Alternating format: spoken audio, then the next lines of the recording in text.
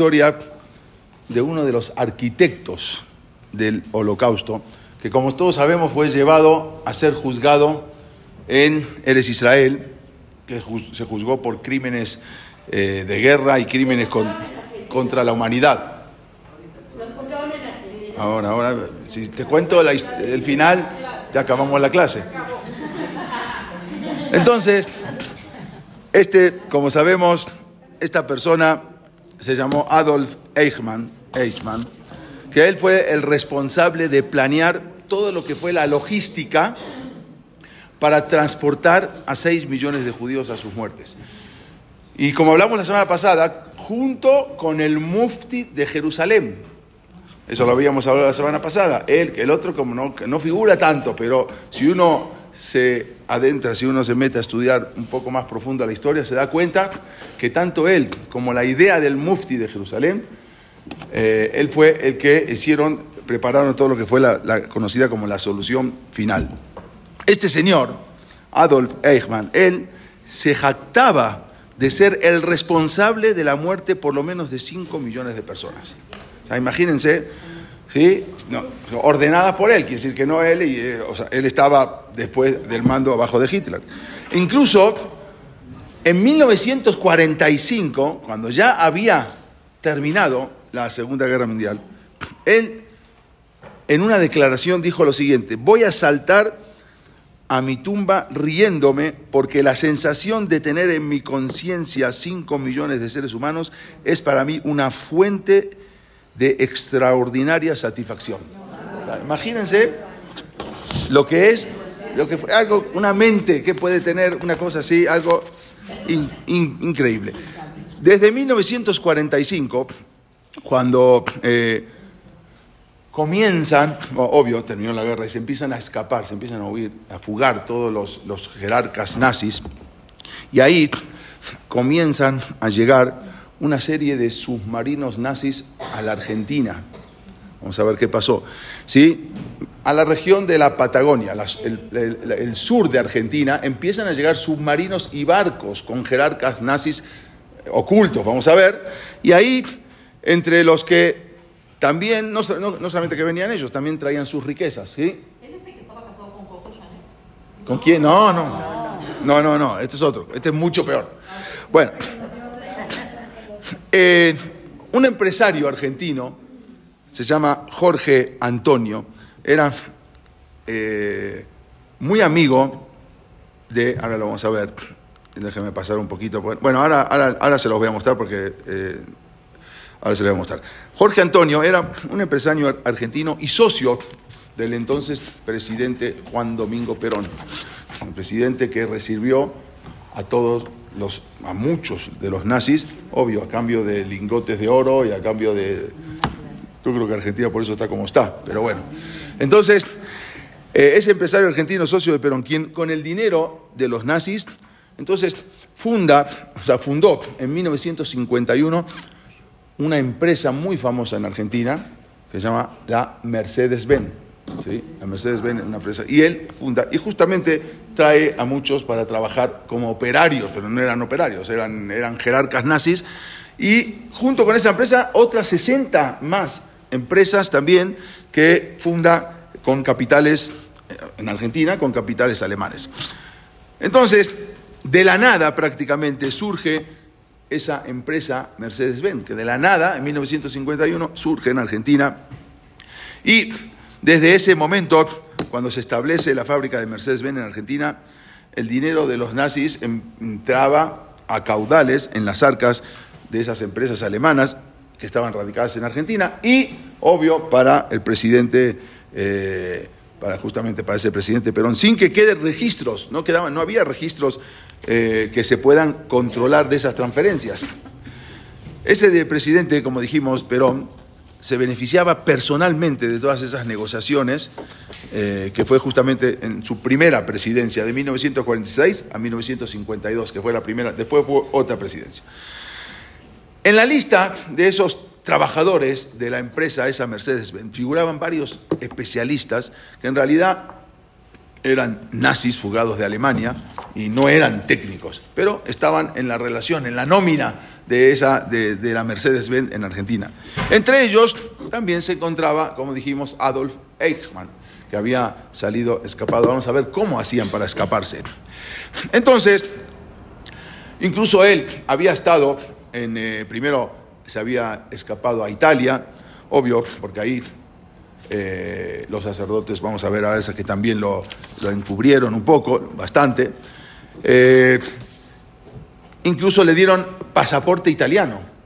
¿Sí? Se cambió varias veces el nombre. Primero tenía un nombre, cuando acá lo vemos con el pasaporte italiano. Y todo esto fue también ocultado a lo largo del Holocausto, incluso después. Incluso el Vaticano tenía todos los archivos de todo lo que había sucedido. Y se abstuvo, incluso cuando fue el Holocausto, se abstuvo de protestar. No dijo nada de todo el asesinato que se estaba perpetrando, rescatando a unas pocas víctimas, vamos a decir, pero nunca dijo nada. Hasta hoy, incluso el Vaticano se niega a abrir a los accesos de todos los documentos de ese periodo.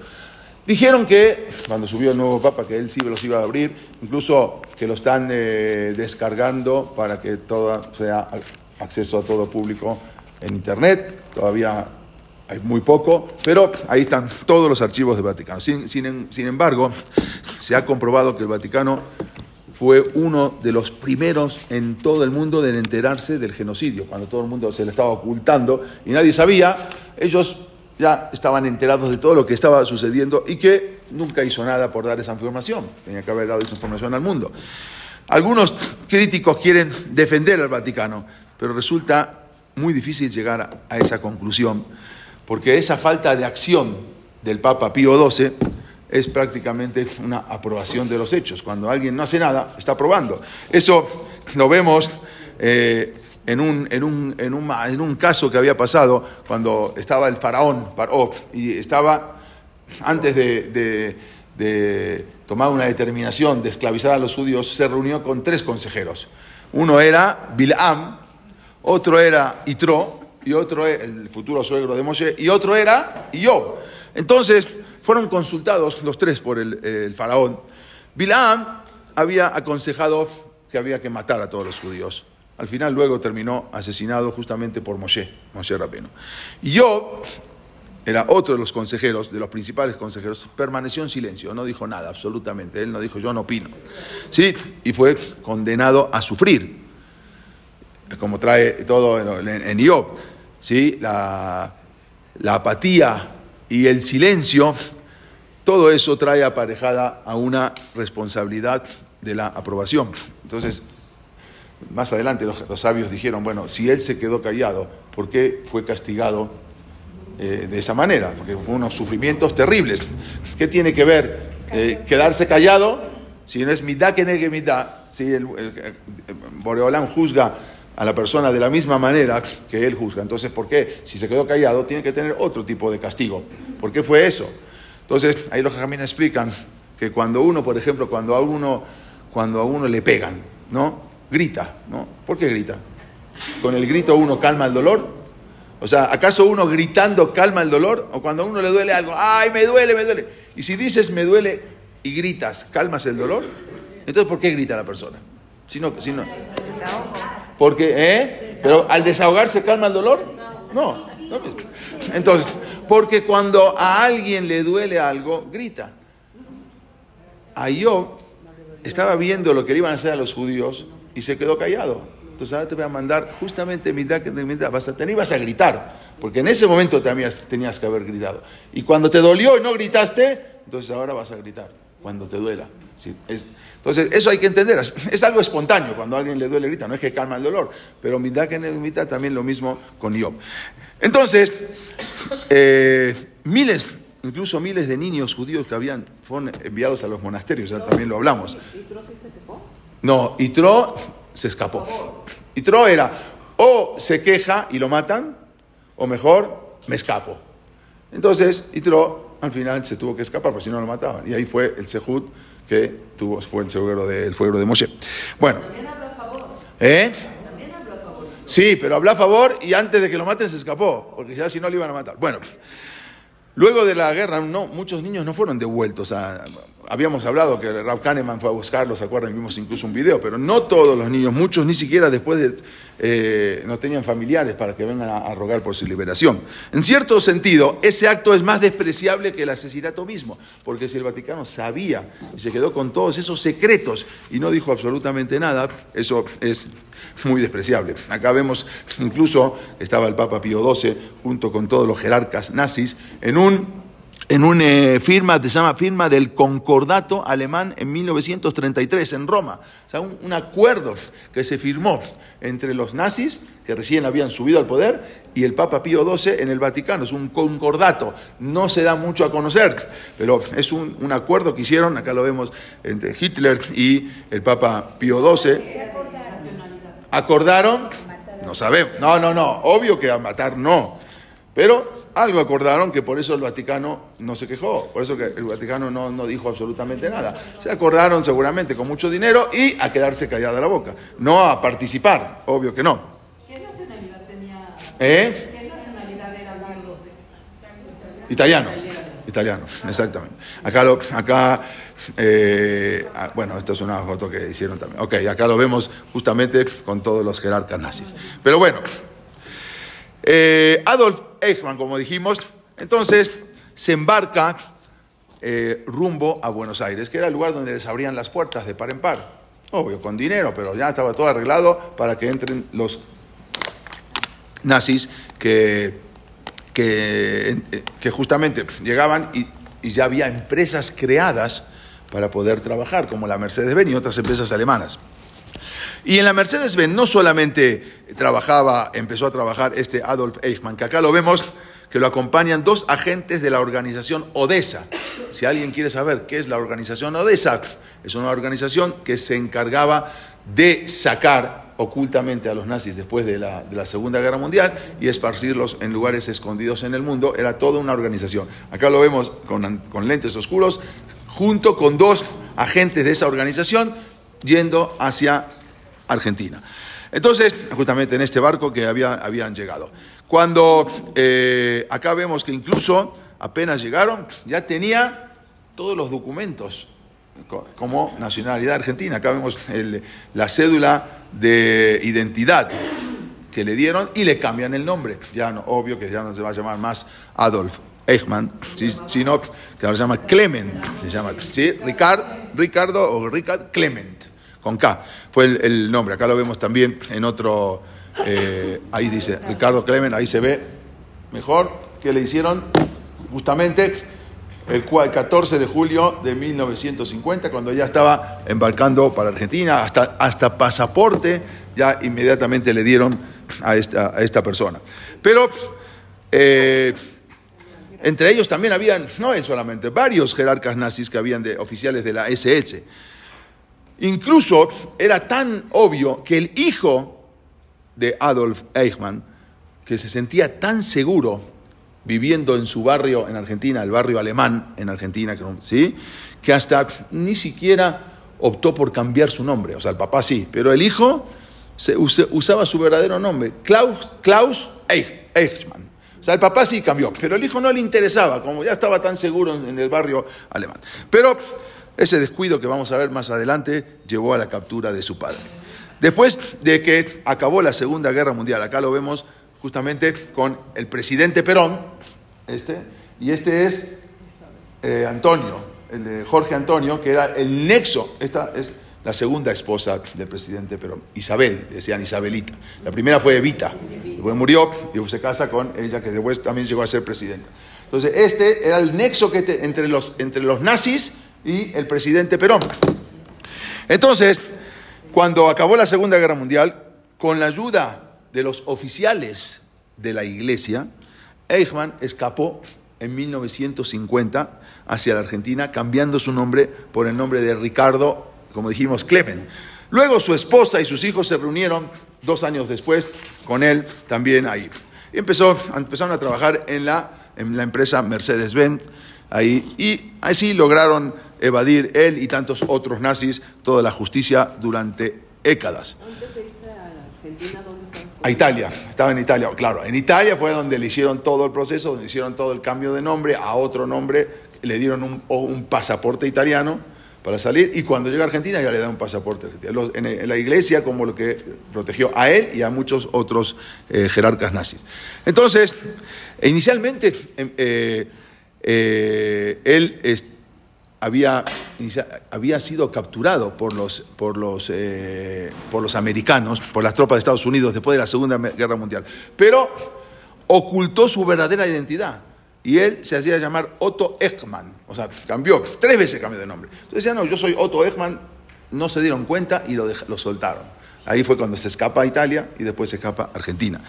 Pasó 4 años deambulando por Europa, con la ayuda de la red nazi esa de Odessa, y después hasta estuvo escondido en un monasterio en Italia, y después se va hacia Argentina. Se trataba de esa Odessa de una red pro-nazi para la huida de Europa de todos los jerarcas y criminales de guerra con la ayuda del Vaticano, que eso también se encuentra en los archivos secretos que nunca hasta ahora quisieron dar a conocer. Pero había un cardenal en Argentina que se llamaba Santiago Copelo, que él movió todas las influencias entre el Vaticano y el presidente de Argentina, y ahí fue de esa manera como pudieron ingresar muchos criminales nazis. Está documentado, hay muchos que no está documentado, pero está documentado de 68 criminales de guerra nazis que ingresaron a Argentina. Esos son los que están documentados. Hay muchos más que todavía no se supieron, pero de los que ya se supieron son 68 que ingresaron en ese momento. El caso de Eichmann, que ingresó con pasaporte italiano falso, que le hicieron en el Vaticano, y ahí luego Argentina llega en julio de 1950, y acá vemos, este es para trabajar, el permiso para trabajar en la compañía Mercedes-Benz, ¿sí? Ok, después él inmediatamente, no sabía hablar español, pero inmediatamente se socializó con la población alemana de Buenos Aires, que ya era bastante, y ya se codió con todos los nazis argentinos que vivían ahí. Pero resulta que ya viviendo ahí, con el nombre de Ricardo Clement, en 1950, apenas llegó. Dice que es en el 59 esto. ¿Cuál? ¿A dónde? En el 1950. ¿Acá? Sí, en la tarjeta ahí arriba dice. Fecha de ingreso a Mercedes-Benz. Pues estuvo trabajando en otros lados. Pero le hicieron esto también, no quiere decir que también es falso. Estaba ahí, después como un empleado ya. O sea, ¿cuántos años él Estuvo 4 años deambulando por el mundo. El 14 de julio de 1950 llegó a Argentina y ahí empezó a buscar acá a través con varios trabajos hasta que después entró también en la Mercedes-Benz. Había otras empresas alemanas también estaban. Resulta que su hijo comienza a salir con una novia, se pone de novio. Su hijo, Klaus, que ni siquiera se cambió el nombre, como dijimos, empieza a salir con una muchacha que se llamaba Silvia Hermann. ¿Sí? También era alemana, una joven argentina que compartía sus raíces alemanas junto con él. Ella vivía con sus padres en Buenos Aires, en una zona que se llama Olivos, una zona residencial, donde la mayoría de los habitantes ahí eran alemanes. Hasta hoy en día también muchos de los habitantes de ahí, de los descendientes, son alemanes. Una zona residencial de casas, así con jardines. Y ahí había muchos nazis y muchos simpatizantes de los nazis. El padre de esta muchacha se llamaba Lothar Hermann. También resulta que él había sido un sobreviviente del Holocausto, que había ocultado su herencia nazi. Y después se casó con una mujer que no era judía, una mujer cristiana. Quiere decir que ella no era judía, pero su padre sí era judía y había estado en el Holocausto. El padre de Silvia, sí, exactamente. Entonces, Lothar se llamaba. Durante una cena que invitaron al novio a su casa a cenar, entonces Él comentó abiertamente que su padre había tenido un alto rango en la SS en Alemania. Y incluso hablando en la cena, dijo, hubiera sido mucho mejor si los alemanes hubiesen terminado el trabajo de exterminio. Así, contando con la novia, hablando. La novia ni siquiera sabía que su padre era judío. Nunca había dicho. Mucha gente cuando salieron del holocausto nunca más hablaron ni siquiera de su herencia judía. Entonces, el padre de... Ahora vamos a ver acá. El padre de... Ahora les voy a mostrar una foto. Esta era Silvia Hermann, ¿sí? La noviecita de este muchacho. Y este es su papá, Lothar Hermann, que estuvo en el campo de concentración y de tantos golpes se quedó ciego. O sea, y se casó igual, después se quedó ciego. Este era Silvia con su papá, que se había casado con... ¿Él se cambió el nombre? ¿Quién? No, él no. No, él no se cambió el nombre. Él, Lothar Hermann, sí, Hermann, el apellido judío. Así se llamaba, sí. Acá lo vemos con su padre ciego y su mamá. Bueno, ya de más. ¿El qué? ¿El papá qué? Escuchó, claro, en la cena.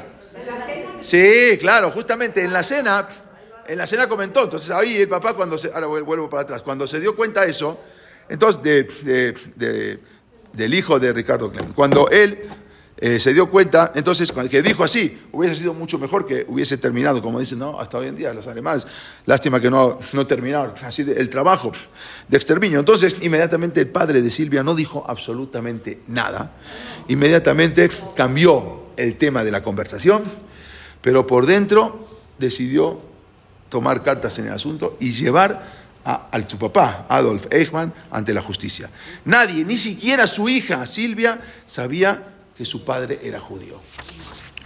Él estuvo, como dijimos, prisionero en el campo de Dachau en 1936, y porque debido a sus creencias socialistas, ¿sí?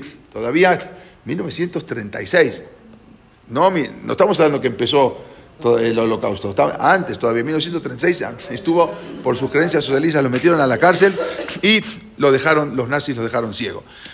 Después de lo que fue el pogrom antijudío, la noche, el Kristallnacht, en 1938, Lothar, inmigró, voy a pasar más adelante para ver la foto de él, ahora vamos a ver, inmigró a la Argentina con su esposa cristiana, que ya él se había casado ya tenía una esposa. Cuando lo metieron al campo de concentración de Dachau, ya había casado, había muchos alemanes que estaban casados, como dijimos, miles y miles de alemanes casados con mujeres no judías.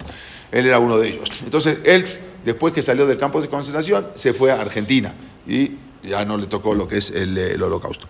Entonces, inmediatamente en esa cena, después de que escuchó eso, llama por teléfono, de lo que había escuchado de la cena con su futuro yerno, que era el hijo de Adolf Eichmann. Entonces se contactó en Alemania para informar a los oficiales respecto y avisarles que Adolf Eichmann, que lo estaban buscando, estaba vivo en la Argentina.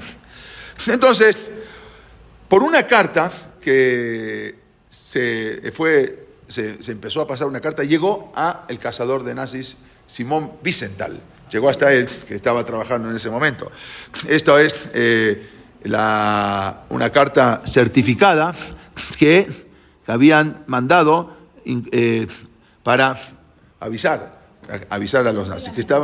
La mandó a Alemania, pero resulta que en Alemania no querían ya juzgar a ningún nazi. Y se dieron cuenta que eso iba a quedar en la nada. Entonces, ahí, por una carta que llegó a las manos de Simón Wiesenthal, que era el cazador de nazis, y se enteró que habían visto a Adolf Eichmann en Argentina, pasó la información al consulado israelí en Viena.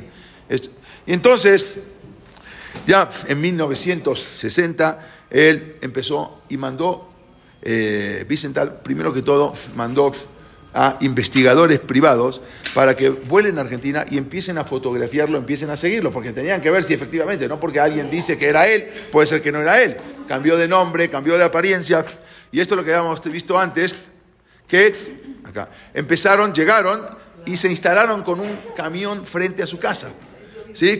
Este era el camión, y de adentro el Mossad iba tomando fotografías ¿no?, de toda su vida, quién era él. Acá lo vemos, su casa, y desde el camión, cómo están conectándose los mismos del Mossad, siguiéndolo a todas partes. Acá está la calle, en la calle Garibaldi, en la provincia, en San Fernando, en Buenos Aires.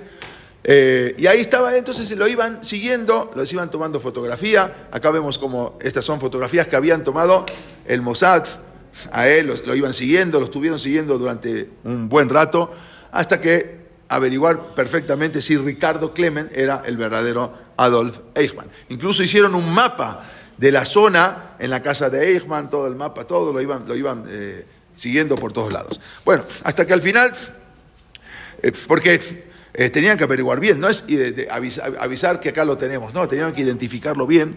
Entonces, el problema era que el antisemitismo continuaba teniendo mucha fuerza en Alemania en los años 50. Ya había terminado hace 5 años el Holocausto. Pero con todo eso, estamos hablando de los años 50, seguía el antisemitismo muy fuerte en Alemania.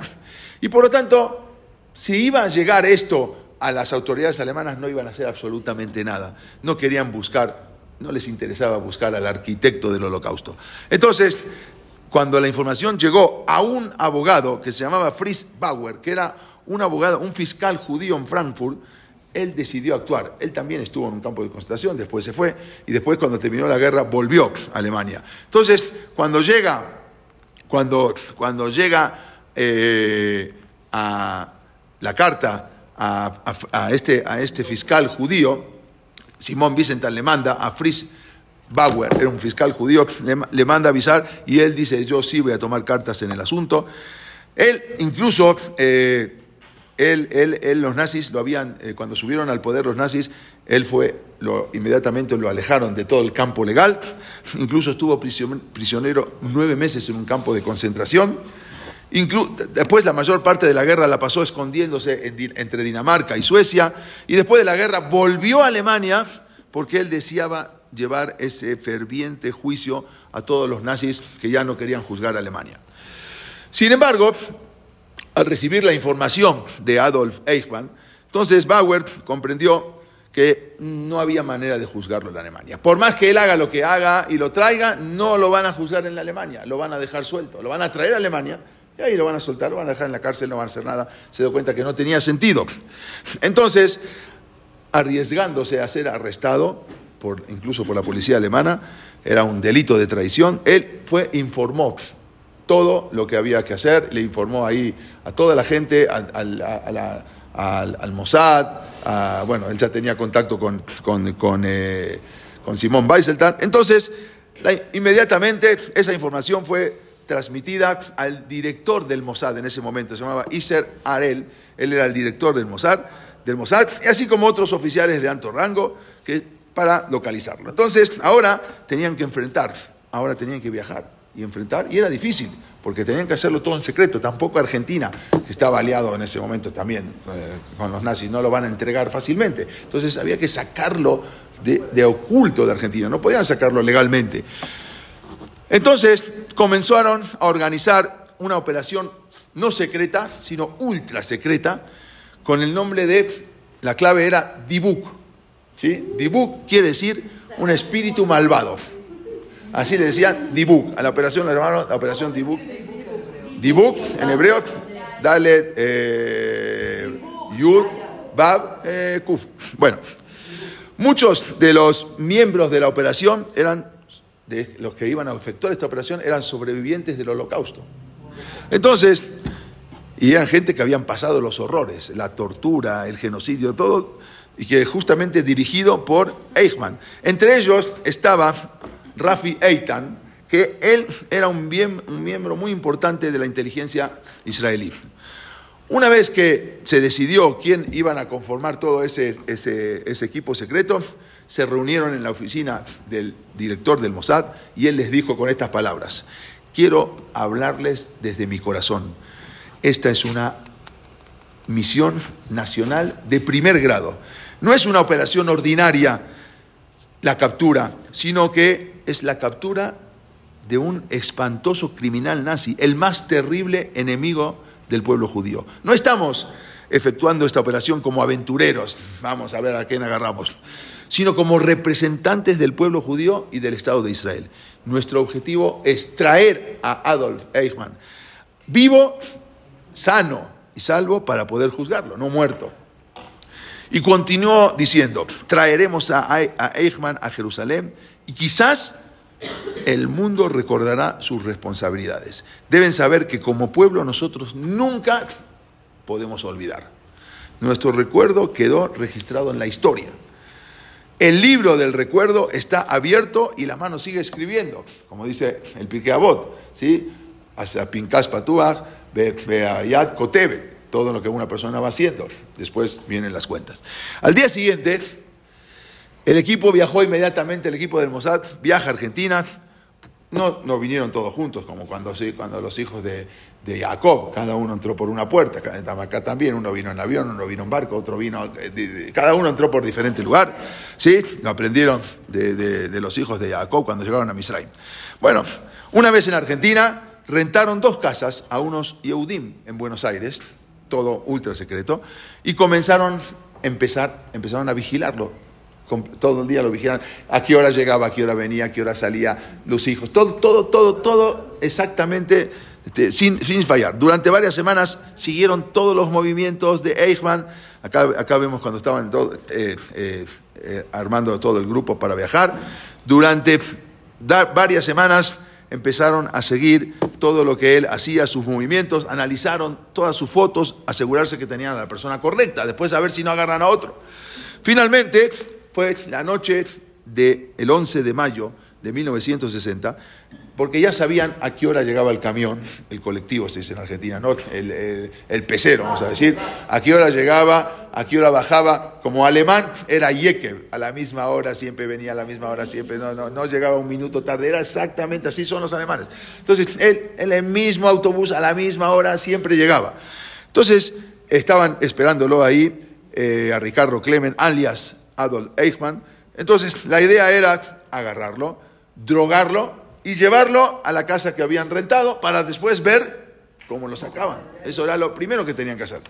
Pero resulta que este era uno de los que también estaba fue el que lo agarró, Peter Malkin, también del Mossad.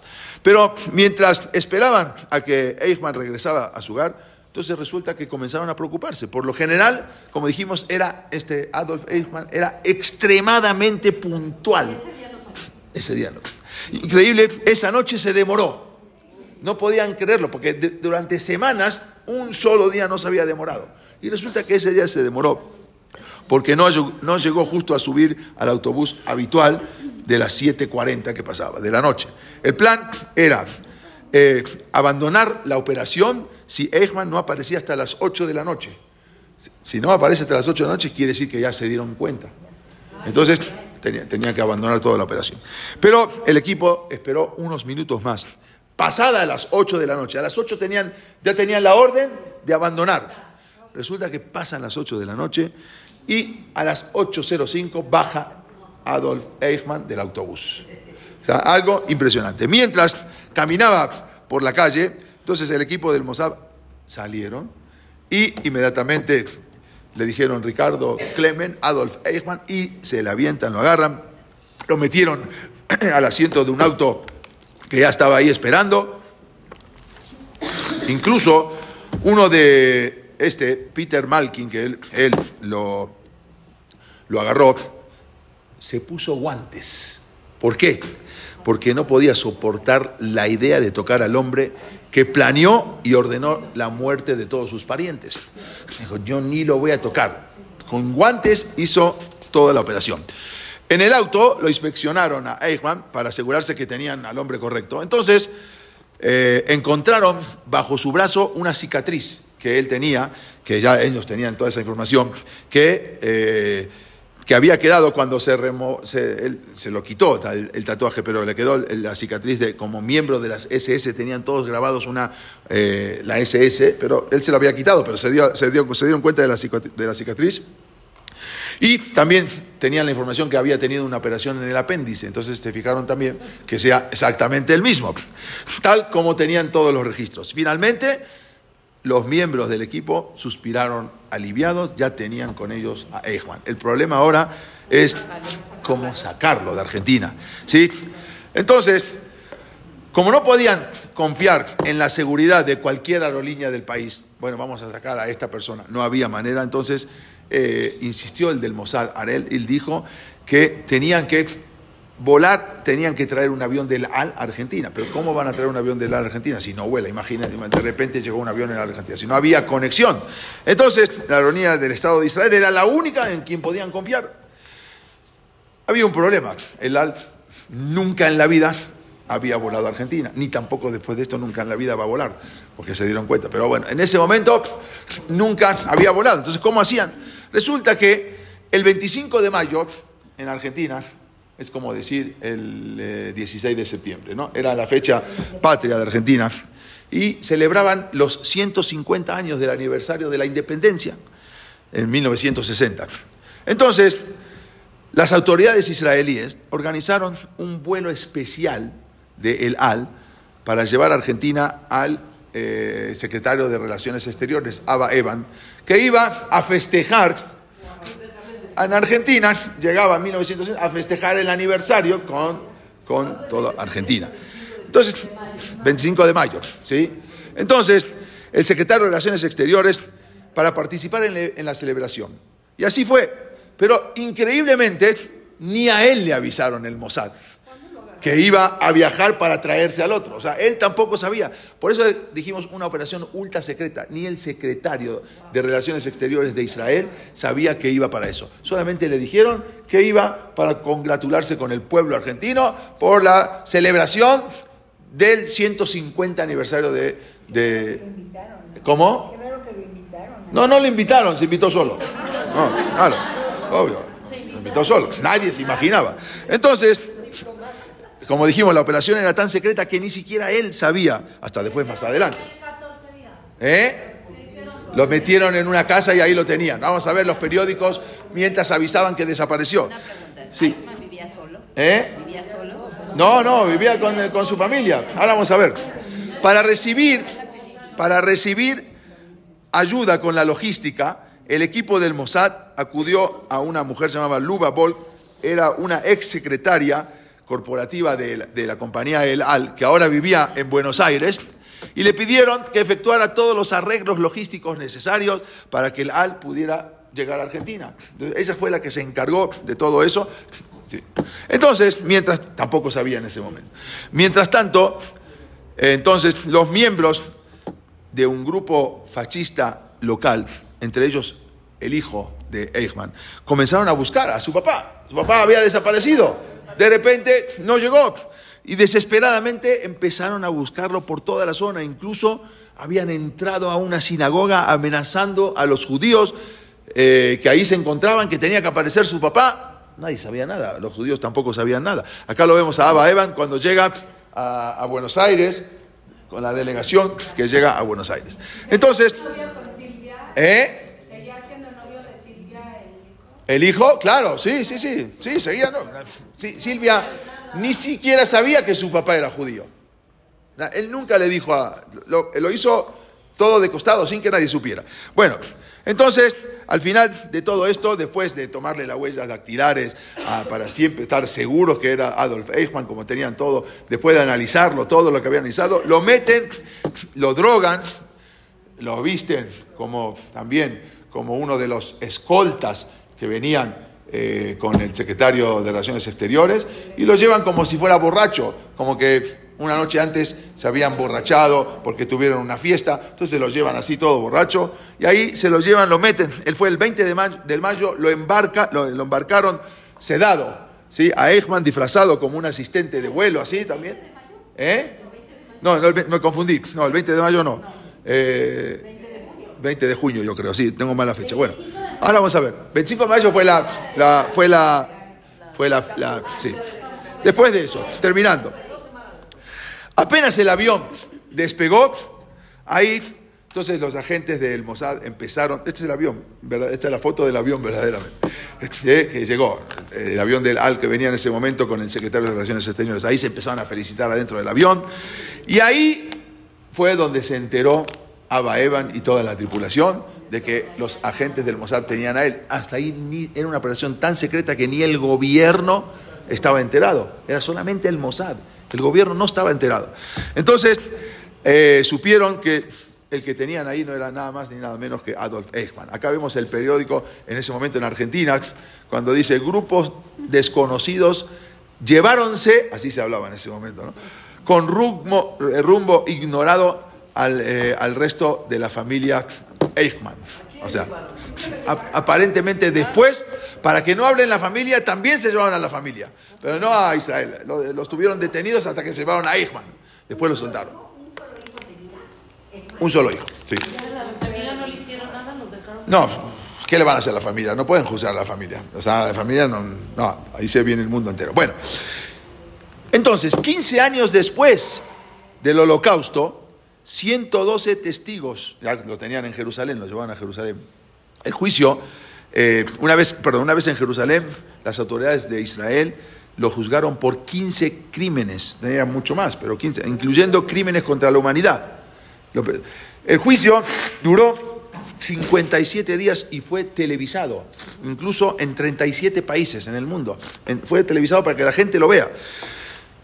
15 años después del Holocausto, 112 testigos testificaron en su contra, y para muchos fue la primera vez que oyeron de primera mano el relato de lo que les había ocurrido a los sobrevivientes del Holocausto. Lo único que se había escuchado era el juicio de Nuremberg, pero no fue abierto completamente. Acá Les hacían fuchi, a los sobrevivientes les hacían feo en Israel, o sea, los veían como deprimidos, pobres. Exactamente.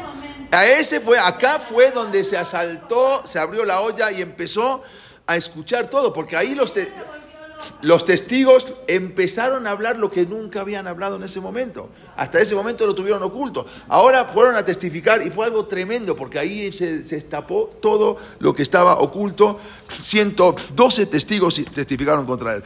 Los testimonios fueron desgarradores. Un camarógrafo que cubría el juicio y que había perdido a toda su familia en el Holocausto, se desmayó cuando un testigo describió cómo los soldados nazis le habían disparado una y otra vez y él había caído dentro de una fosa común y dentro de los cadáveres él se había salido. Fue muchas que pasaron ahí. Él no había muerto, aunque tenía heridas de bala. Entonces el camarógrafo al escuchar eso se desmayó. También un testigo polaco describió haber visto a una mujer judía que llevaba un bebé y que corrió para alejarse de las tropas nazis y le suplicó que perdonaran al bebé. Le dijo, por favor, también mátame a mí. Entonces, que le entreguen al bebé a alguna persona del otro lado del alambrado. Entonces el nazi le quitó al niño, le mató a la mujer y también al niño, no quiero contar. Bueno, entonces Eichmann declaró en ese momento, no me arrepiento de nada. Lo primero que dijo fue, no me arrepiento de nada. Y dijo, si nosotros hubiéramos matado a los 10.3 millones de judíos, a 10.3 millones de judíos, de los 10.3 millones de judíos que había, yo estaría contento y diría, está bien, liquidamos a un enemigo. Así dijo en el juicio. Entonces, bueno, fue condenado por todos los cargos, lo sentenciaron a muerte y luego fue, acá lo vamos a ver, incluso con la cara, cuando le decían los juicios, imagínate, nada más las muecas que hacía en el momento que le dictaminaron el juicio. Estaba en la cárcel, incluso él escribía en la cárcel todas sus memorias. Acá lo vemos en el patio de la cárcel, durmiendo en la cárcel. ¿Cómo? Ahora él siempre dijo que fue una orden del jerarca del Tercer Reich. O sea, él dijo, todo era una orden, no podíamos pasar la orden. Obvio que estaba de acuerdo, los alemanes no dijo por qué odiaba, pero bueno. Obvio. Claro, acá lo vemos, era una carta para que no salte uno del público y lo mate, porque agarra una pistola y lo mata directamente. No, estaban protegiéndolo para que no lo maten. Muy bien. Entonces, él lo sentenciaron a muerte y fue colgado el 1 de junio de 1962, el único prisionero que alguna vez fue ejecutado en Israel. Ninguno. Fue el único prisionero alemán que fue ejecutado en Israel. Luego de eso, acá lo vemos donde dijeron estar, se lo tenían ahí. Luego su cuerpo fue cremado y sus cenizas fueron dispersadas en el mar, fuera de las aguas territoriales de Israel, ni siquiera las cenizas que lleguen a las aguas de Israel, donde no pertenecían el mar a Israel. Ken y Obedú Colo y Beja Israel, este es uno de los tantos, pero es el único que fue juzgado en Israel. Los demás, algunos, como dijimos, fueron juzgados en el juicio de Nuremberg, pero muchos quedaron sueltos y nunca nadie los pudo juzgar, porque Alemania tampoco colaboró para juzgarlos. Pero en ese momento también estaba ocurriendo algo que, como dijimos, Israel hasta hoy en día y tenían agentes y espías por todo el mundo. ¿Se acuerdan que estudiamos que uno de los espías era el yerno de Ashram Marwan, el yerno del presidente de Egipto? Ya lo habíamos visto, lo vamos a ver. El presidente de Egipto, Abdel Gamal Nasser. En los años 60, uno de los hombres más, bueno, esto es ahí en el momento del juicio, todas estas fotografías fueron en el momento del juicio, es lo que dice: el Führer ha ordenado la exterminación. Yo tuve que cumplir las palabras y así, cuando antes de morir, nada más vean lo que dijo: dentro de muy poco, caballeros, volveremos a encontrarnos. Tal es el destino de todos los hombres. Viva Alemania, viva Austria, viva Argentina. Nunca los olvidaré. Las últimas palabras. Nos vamos a encontrar, claro. Se van a encontrar en el Geiram. No, sí, pero lo juzgaron de esa manera. Pero pasemos rápido a otra cosa. Cuentan que uno de los hombres más guapos, más apuestos de Damasco, se llamaba Kamal Amin Tabet. ¿Sí? Un sirio que había vivido también en Argentina y que se hizo conexiones con los amigos más altos, en los niveles más altos del gobierno. En realidad, Kamal Amin Tabet era Eliyahu Ben Shaul Cohen. ¿Sí? Eli Cohen, decían Eliyahu Ben Shaul Cohen. Más conocido como Eli Cohen, era un espía israelí, quien fue una verdadera leyenda para Israel. Su esposa, cuya esposa Nadia, siempre lo esperaba de regreso. Vamos a ver, bueno. Él, como dijimos, había nacido en 1924, hijos de padres judíos originarios de Siria, por eso hablaba también el sirio, pero sí, el árabe. Pero había emigrado, él se fue a Egipto, sus papás se fueron en 1957, emigraron a Israel, cuando las relaciones de Israel con Egipto estaban en un momento muy tenso. O sea, habían ido a Egipto y luego, cuando se puso difícil la cosa en Egipto, se fueron a Israel después de la crisis de lo que fue el canal de Suez. En Tel Aviv, él había tomado un curso de espionaje, pero un curso básico así de espionaje, eso que se toman que salen en los periódicos, el que quiere tomar un curso de espionaje, normal así, diplomado, ¿sí? Y aplicó incluso para ser parte de la inteligencia de Israel, pero en el Mossad dijeron: no, tú no calificas, lo mandaron a volar, él no, tienes que aprender, no estás calificado. Pero en ese momento una de las grandes amenazas, estos eran los papás de Eli Cohen, ¿sí? Acá lo vemos a Eli Cohen, son los papás. Bueno, cuando una de las grandes amenazas de Israel en ese momento era porque Siria había determinado desviar el agua, que lo vamos a hablar en las próximas clases, del río Yardén, que de ahí bajaban todo a Móvil, a Artsí se llamaba, que bajaba el agua y era para abastecer agua a todo Israel, y los sirios empezaron a desviar el caudal de agua, que porque salía de ahí de arriba del Hermón. Entonces era algo muy, con eso empezó la guerra de los 6 días, privando a Israel de una de sus principales fuentes de agua.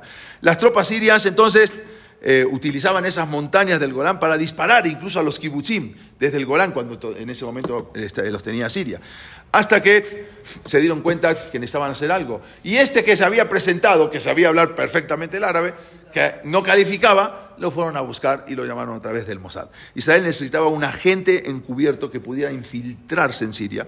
Y él, como tenía un dominio perfecto del árabe y como había vivido también en Egipto, era también la persona indicada. Entonces le fueron a preguntar, fueron a él y lo asignaron para ser un agente encubierto, haciéndose pasar por un adinerado ejecutivo de negocios sirio que había regresado recientemente a la Argentina, o sea, como que salió de Siria a Argentina.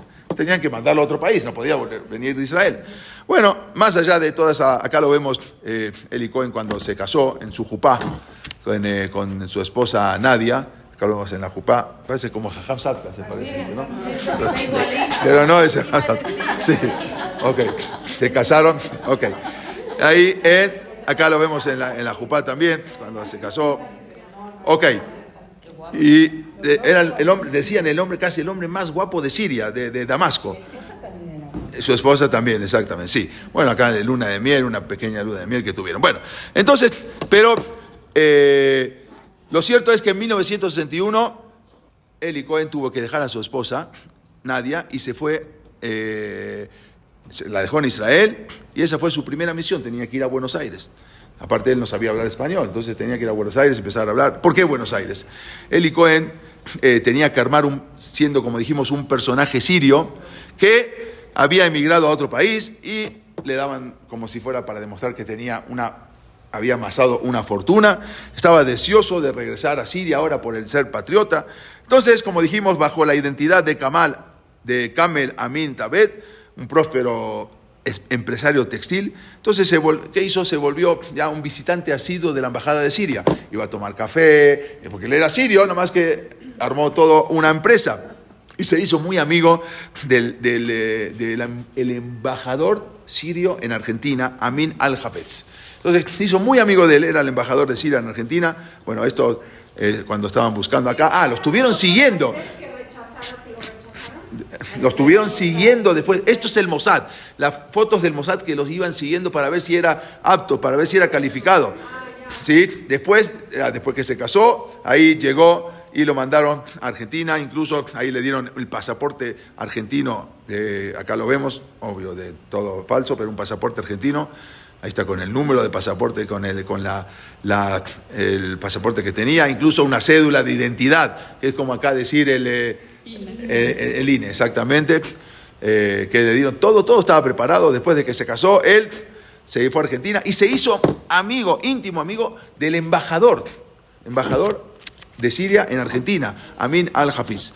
Entonces ya él empezaba a ser amigos, organizaba fiestas en su casa, invitaba al embajador, y así de a poco fue subiendo al poder hasta que se hizo el principal asesor en ese momento del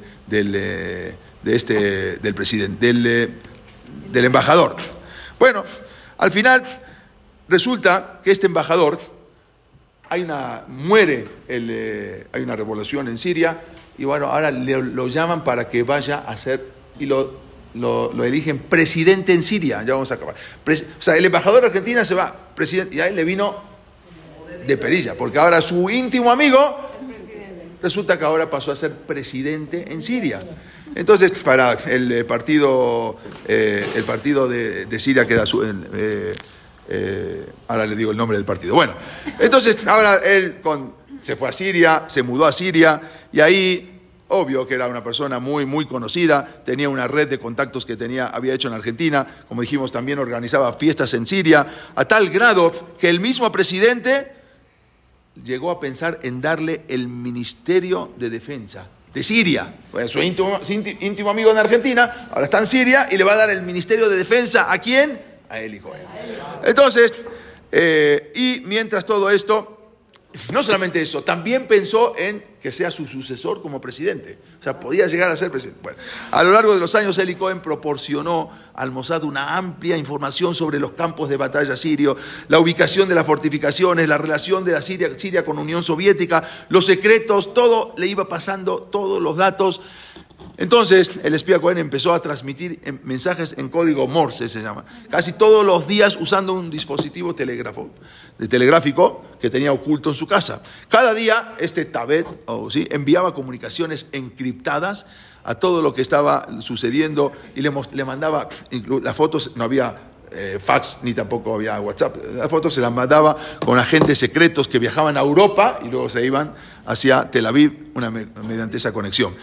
Entonces, resulta que todo su trabajo de investigación fue importantísimo, porque él en el Golán dijo exactamente dónde estaban ubicados todas las tropas sirias y todo lo que estaban haciendo para desviar el agua. Acá está el agua como el agua, en lugar de que baje hacia el Israel, y después acá empezaban a desviarla. Y él les mandó todo, cómo iban desviando, impresionante. Todo dónde estaban ubicados en cada lugar.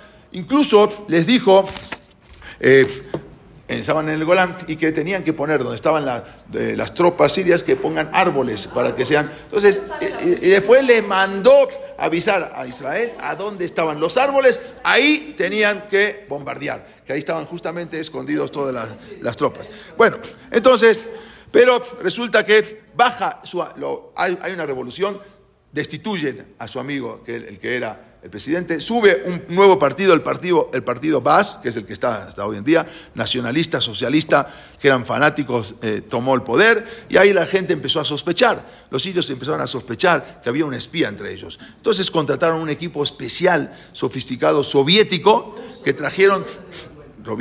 ruso, que trajeron desde Rusia un camión equipado con todo lo más tecnología sofisticada para detectar las ondas, de dónde venían todas esas ondas, y las pudieron, en una ocasión, el transmisor causó interferencia con la radio utilizada.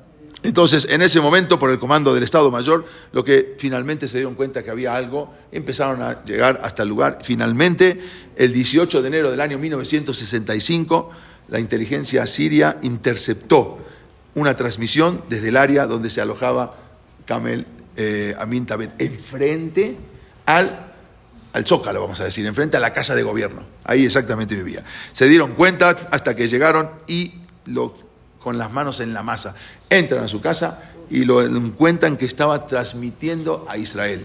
Exactamente en ese momento en código Morse. Ahí descubierto, diferentes horas, pero ahí lo captaron la llamada. Fue descubierto infraganti, enviando exactamente el mensaje. Entonces, en ese momento, acá lo vemos cuando estaba todavía ahí, avisando dónde estaban todas dónde había que poner todos los árboles. Bueno, fue arrestado, interrogado brutalmente, torturado. Él decía que él no tenía nada que ver, que tenía otro nombre, hasta que al final, bajo tortura, tuvo que decir la verdad. Y él hizo todo, hicieron todo para detener su pena de muerte. Pidieron a los diplomáticos extranjeros que intervengan, al Vaticano también.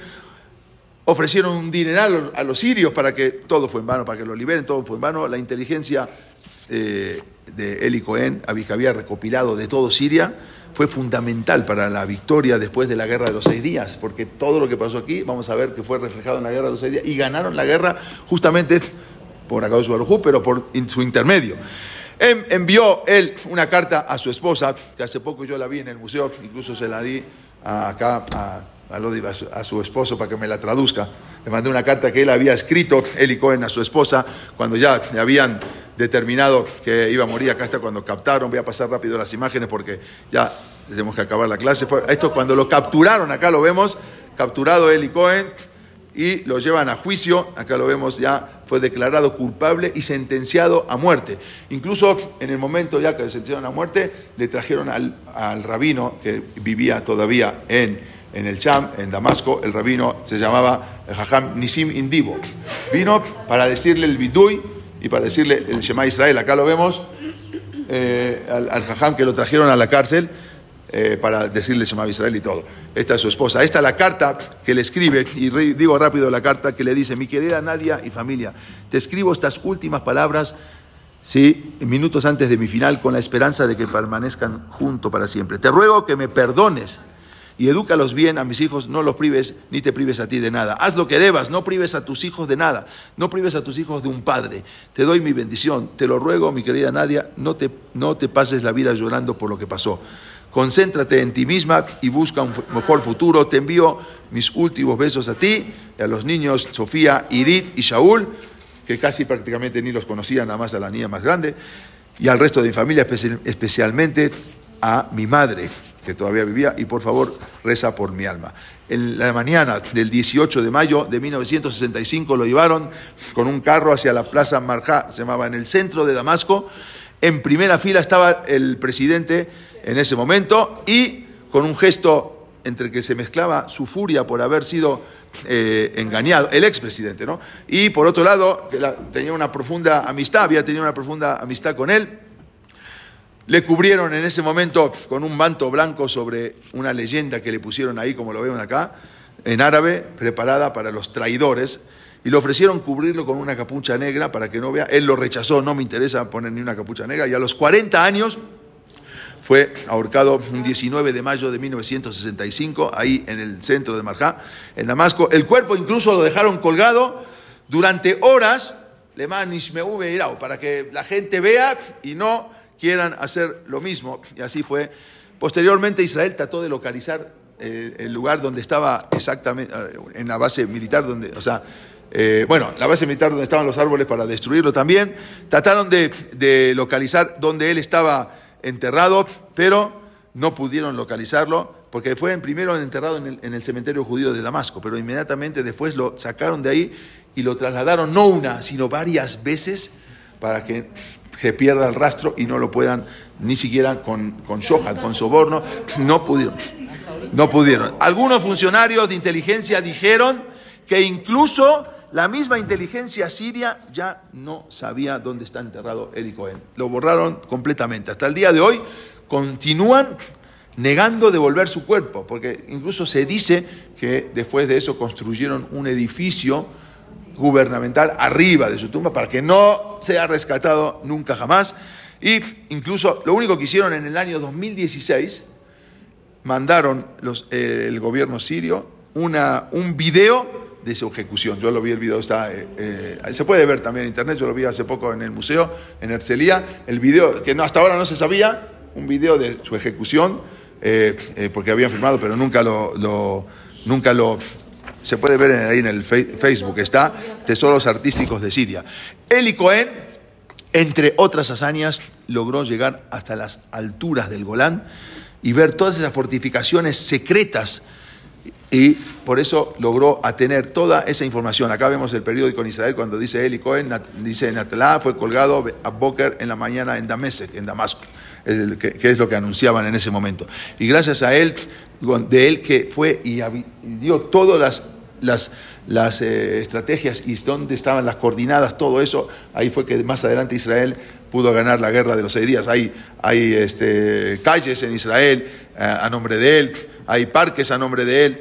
Lo único que pudieron rescatar, que yo lo vi también, es un reloj que mandó después de mucho tiempo, hace pocos años, el reloj que le habían quitado, lo mandaron de regreso a Israel, y esto es la historia de este Eli Cohen, que gracias a él fue algo impresionante, por eso pusimos esta clase, Eli Cohen, el espía que ganó la batalla después de muerto, porque